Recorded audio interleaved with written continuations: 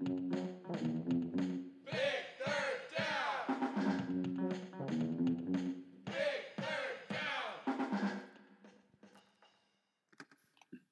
and welcome to Big Third Down, the greatest podcast in the world, because it's the only podcast that's all about the world's greatest football team, the Green Bay Packers. We have a very special episode for you today that we think you're really going to like. That's right. What most of our listeners don't know is that our lives aren't strictly about the Packers. In addition to talking about the Packers and drinking High Life, we also like to read books and drink High Life.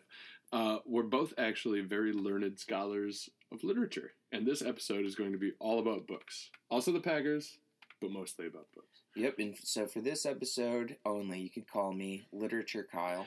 And you can call me Literature Dan, if you will. That would be... To save time, maybe Lit Kyle and Lit Dan. Yeah, that makes a ton of sense. Yeah, thanks for coming up with that shortcut, Kyle. Yep. That makes a lot of sense.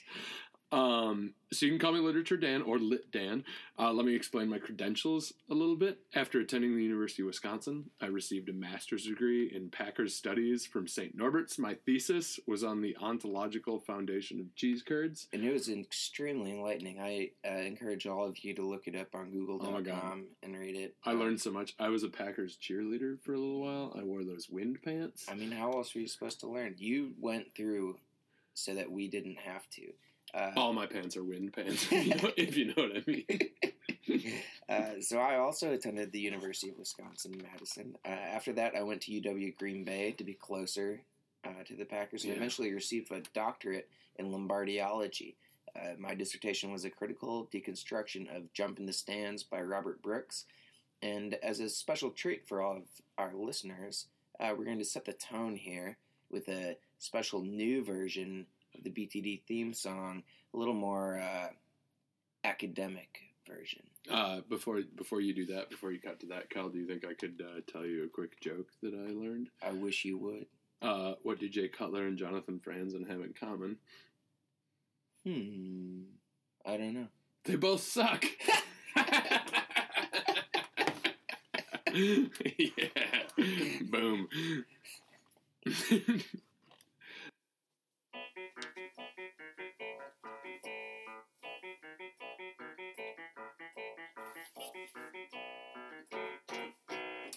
Big third down. All right. My turn this time? Yeah.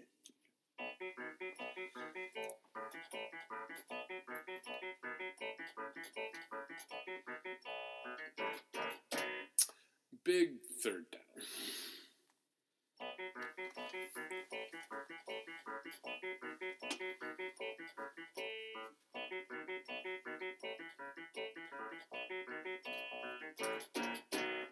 Big third down.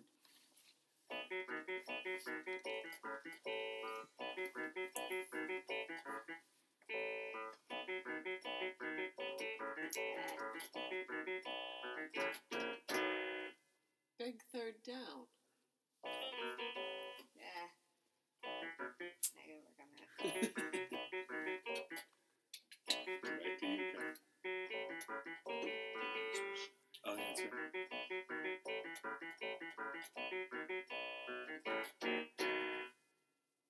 Big third down. I got one more in me. Go for it.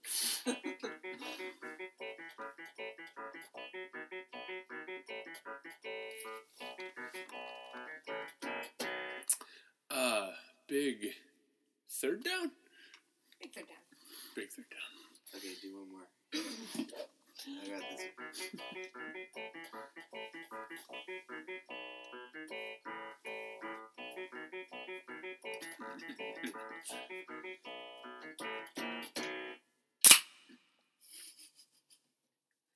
Big third down. All right. Okay, so now we're just going to get into it. It's time for this new segment that we call Lambeau Lit, where we discuss and criticize books about the Green Bay Packers. So today we're going to be discussing one of the most important books of all time, and it came out recently, so this is a timely segment as well. But it chronicles the rise of one of history's most important people.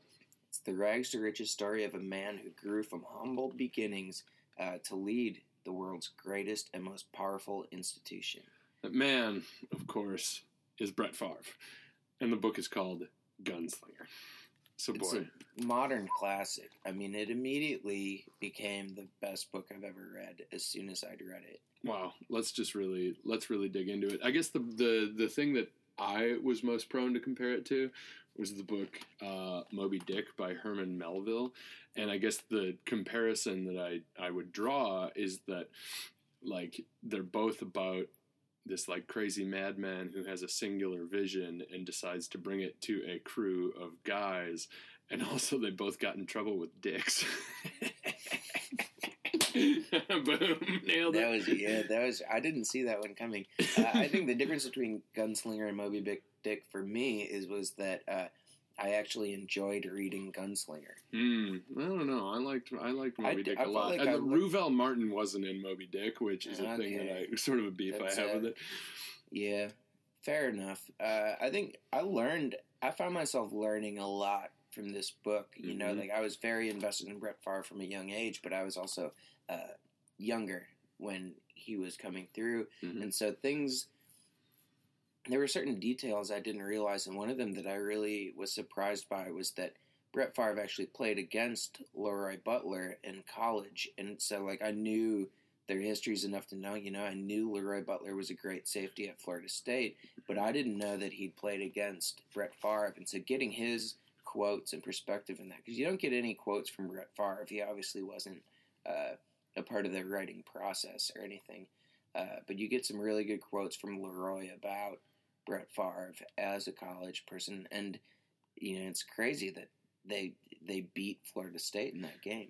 Do you think that there was like a wizard in the crowd who watched the game and said during that game, like, cast a spell and was like, both of you guys are going to be on the most kick-ass football team of all time? Yeah, it would. Yeah, I mean, it's crazy that this game contained two of the 5 greatest athletes of our lifetimes against each other. Who would have foresaw the outcome? You know what else? Super Bowl 31. You know what else is another thing that's in this book is that 4 of Brett Favre's dogs got eaten by, like, alligators. That was crazy. I could snakes. not believe that. Mm-hmm. That's such like a weird detail of like Southern life that I just would not have expected at all. Mm-hmm. Brett Favre's home life is essentially the home episode of the X-Files. Oh, man, that episode is so crazy. It's true. Let's really get it. Before we go too far, we'd like to address the sort of elephant in the room, the most important thing about this book, the thing that everybody reading it wanted to know about, and that is Brett's farts. Oh my god! Wow. Like, it all makes sense in hindsight. I feel like hindsight. Yeah. Ooh, yeah. Like, I feel like I knew this about him just intuitively, but the details there where he had part of his intestine removed and thus created the most toxic fart smells of all time. For those of you who haven't read the book, and I'm sure you all have, if you haven't, like, you should quit your job and read it really quick. Well, you should stop listening to this podcast, dude. Yeah, get it together, God. The book explains that Brett Favre was in a car accident when he was a junior, I believe, in college. Yep. And kind of ripped his guts out. They had to do some surgery. And the accident itself was actually very scary. I think his brother was driving, and they had all been super loaded. Yeah. Very allegedly. Yeah. Super loaded, and like the car flipped over. I mean, they could have easily died, and instead, all who smell Brett Favre's farts died. Yeah, because they had to remove like the lower part. It was like 10 inches. Yeah, they had to remove a pretty good part of his lower intestine, which causes him to have the most insanely stinky farts of all time. Which gives me the idea that I think Brett Favre could have they could have called this biography of Brett Favre Gone with the Wind. I think that would have been a really good title. That is amazing. That's an amazing title, yeah. It's you like said Moby Dick, and that felt timely. Now this is even more accurate. I'd say as a critic of literature that this is like it's a Southern Gothic tale that evokes Faulkner, except also with a ton of farting. I buy that. Mm-hmm. Yeah. Mm-hmm. I think another detail that I really enjoyed. Well, I don't know that it's enjoyed. I think it's maybe that resonated with me very much. The stories of Irv Favre, his late father, he was invited onto these telecasts to do like post-game breakdowns, and he was always loaded, and he would always drink beers throughout them, which was a surprise. But there was one detail where, like, obviously you can't just be drinking beers on TV, so they would always pour beers into his coffee mug. And one day, the person in charge of doing that was gone for whatever reason, on vacation or something, and so it was just someone subbed in, and they didn't realize that there's beer in the coffee mug. It's a lot, on air, live, after the game, Irv starts drinking out of his coffee mug, and he says, "Who the hell put coffee in my coffee?" Or something like that, which is crazy. What a great That is dad. such a funny, yeah. While we're talking about partying, I mean, spoiler alert, a good amount of the book is about partying. It's on the topic of partying. This may be one of the great treatises on partying, like Bret Easton Ellis could have written it. But one of the best parts of it comes when Brett is looking for a new house to buy, and apparently the only criteria for interior decoration that he specified was that it have a bar of sufficient strength to hold Frank Winters up when he passed out. And, like, I got, 10 questions about that. Question one is... Frank Winters is not a small guy. He's actually an extremely large guy. He's like 300 pounds. Frankie Bag of Donuts and all. Yeah. But I guess more importantly... couldn't you just get a couch? Why does Frank have to pass out on the bar? I don't get that. Everybody's got their thing, right? Yeah, you got a thing, I got a thing. But... And so I read that detail, and I was curious, is it that it needs to support him if he's on a bar stool and, his head passes out on it? Or does he climb up and sleep on the bar? I gotta assume that. Frank, if you're listening, we have a really important question for you. What were you doing? And did you sleep on Brett Favre's bar? I bet a ton of people slept on Brett Favre's bar. I mean, I'm sure Bryce Paup slept on Brett Favre's bar. I would imagine that Chris Jackie slept on Brett Favre's bar. Yeah. Well, we think so, but I don't know what the arrangements are. I saw Frank Winters in real life once. It was at Lambeau Field, and I was going up the stairs, and I'm all bundled up in all my jackets, and... here's Frank Winters going, he's got his own entrance. He's going underneath the stairs. And he's just wearing a Hawaiian t-shirt and wearing his ring from Super Bowl 31 as big as hell. I was there all bundled up, and he had nothing. God, what kind of medication do you take when you're that chill and you can't even control it? I don't That's know, amazing. but I need to get access to it.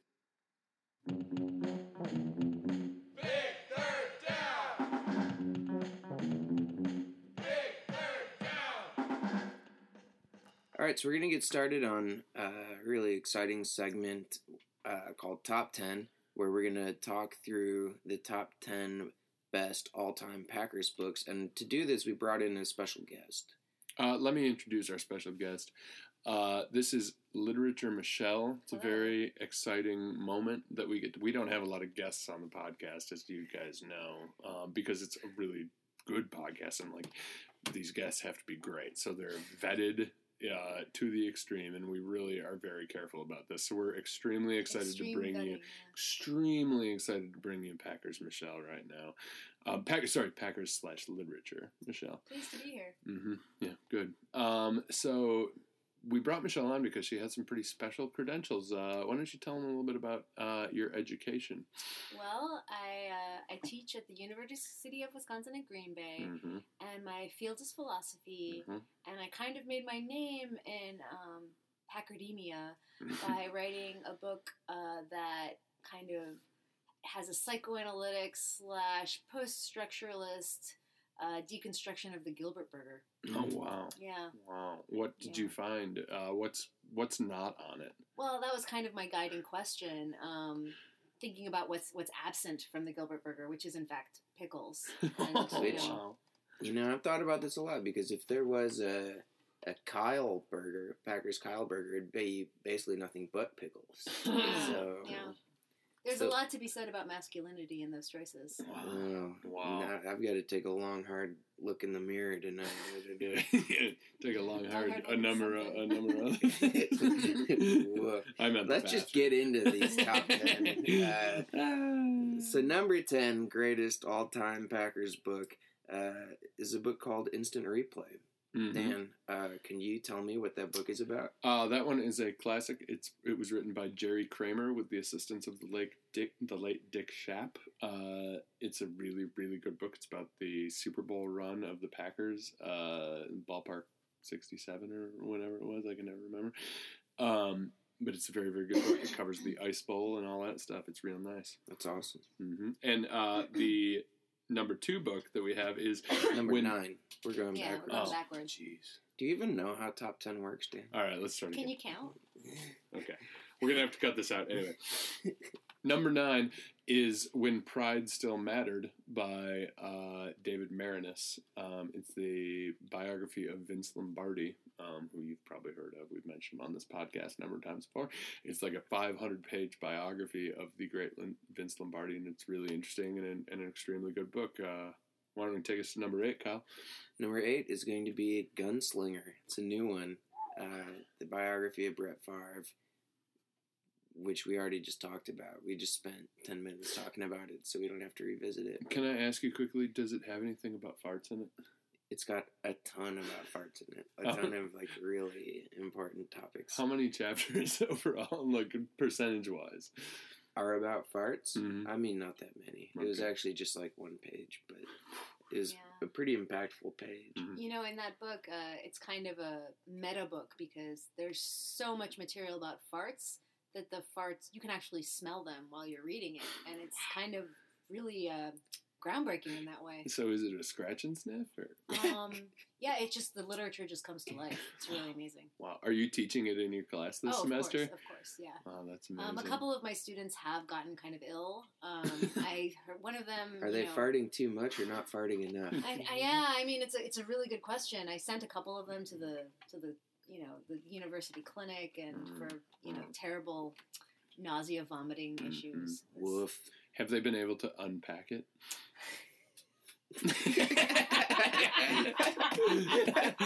Boom, got him. Yeah. Let's unpack that. All right. Let's go to number 7. Number 7 is a classic. It's called Huckleberry Finn, and it's by Aaron Rodgers. I think we all read it in middle school. It's the heartwarming tale of Huckleberry Finn by Aaron Rodgers. Number 6. Number 6 is a book called Ron Beowulf. I don't actually know what that book's about. I'm just reading off what Dan... I never read that book, but it's apparently it kicks ass because it's better than Gunslinger. Oh, Number 5 is a major classic. It's Pride and Prejudice by Antonio Freeman. It is a really, really penetrating analysis of sort of family politics in the 1800s, as analyzed by Antonio Freeman, who caught a ball off his back in the Minnesota Vikings game. So it's having written one of the greatest books in history is not his only great achievement. He also caught a ball off his back against the Minnesota Vikings in the year 2000. Mm-hmm. He's a real master of marriage plot. And I almost met him.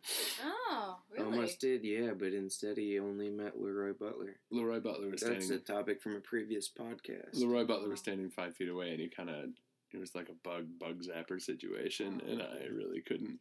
I didn't have any attention to spare. Well, I don't know if this is on your list, but Leroy Butler is also responsible for a pretty great book called Moby Ha Clinton Dix. A real classic. We read that in all of my classes. I'll have to check that one out. It's a good one. Mm-hmm. Yeah. Do you teach this podcast in your class? I do have a section on this podcast, and my students, it's one my students really love, and yeah, I have them. I teach this in a section on Packers commentary. Okay. Books or work about the Packers. Mm-hmm. Yeah. It's a real few levels of remove. It's pretty high level. Yeah. I wasn't sure if that's like a university level or like a doctoral level. Yeah, it's usually my graduate students who listen to this podcast. She's got a graduate section. They meet at Culver's, actually. Yeah. Surprised I never run into that one, but okay, number 4 is a book called Dr. Jekyll and Micah Hyde. Such a good book. Really plays at the duality of football, you know? Yeah, big time. Great movie, too, actually. Yeah. Mm-hmm. Beauty. Number 3 is a classic called Bubba Frankenstein by Mary Shelley. She creates this incredible monster who's really good at blocking, but also can catch, which makes him so much better than all of the Packers tight ends other than Jared Cook. And this was pre-Jared Cook era.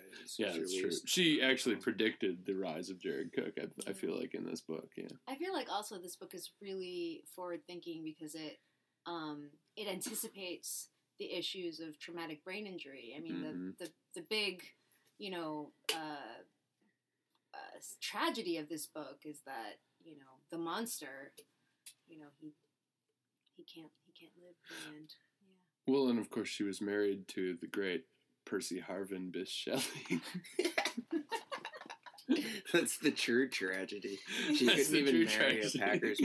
Okay, number 2 is a book called All the Pretty Touchdowns by a man named Mike McCarthy. That book is hard to get through, but when you get through it, it's all worth it. I mean, it teaches a lot about mortality. There are a ton of scenes at Arby's. I mean, just the whole thing is really, really fantastic. I think. Wait, that was the one I was going to do. That's like an honorable mention. Is that Mike McCarthy also wrote a book called On the Road to the Super Bowl? Yeah. Boy, I just got a little too stoked. I might have to leave the room. Yeah. Okay, the number 1 book ever written drumroll about the Packers. The Bible by Aaron Rodgers. Can you believe he wrote that entire thing himself while also being the greatest quarterback who's ever lived? Well, I mean, he is ordained by God.